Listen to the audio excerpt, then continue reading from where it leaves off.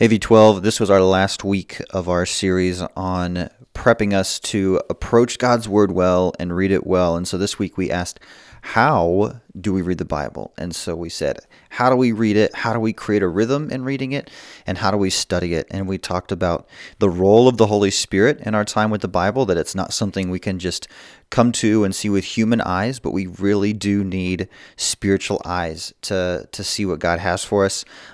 We talked about in studying it that a really helpful tool is called manuscripting, and we went over just the really simple basics of that, probably something you've done in school with other texts before, and it just helped us to notice a lot of things about the text and ask a lot of questions of it. So we went through Galatians 6, 7 through 10, and I hope that was good for you, and your challenge kind of piggybacks on that, because your challenge this week is to go home and find a verse and manuscript it yourself, or maybe a group of verses, finding those similar words, asking hard questions of the text. And the goal really isn't to totally understand it when you come out of it. It's just to know that this is how you ask questions of it, and these are how you make observations of it. And so whenever we manuscript, I find that I see a lot of stuff that I wouldn't have seen otherwise. I would have read right over the top of it. So I hope that's really good for you. So that's your challenge, is to manuscript something on your own this week. If you do it, please let me know how it went. Any bumps you ran into or questions you had, man, I would love to talk with you about that. So next week, reminder, we are doing Food for Students, which means at 7 o'clock we will meet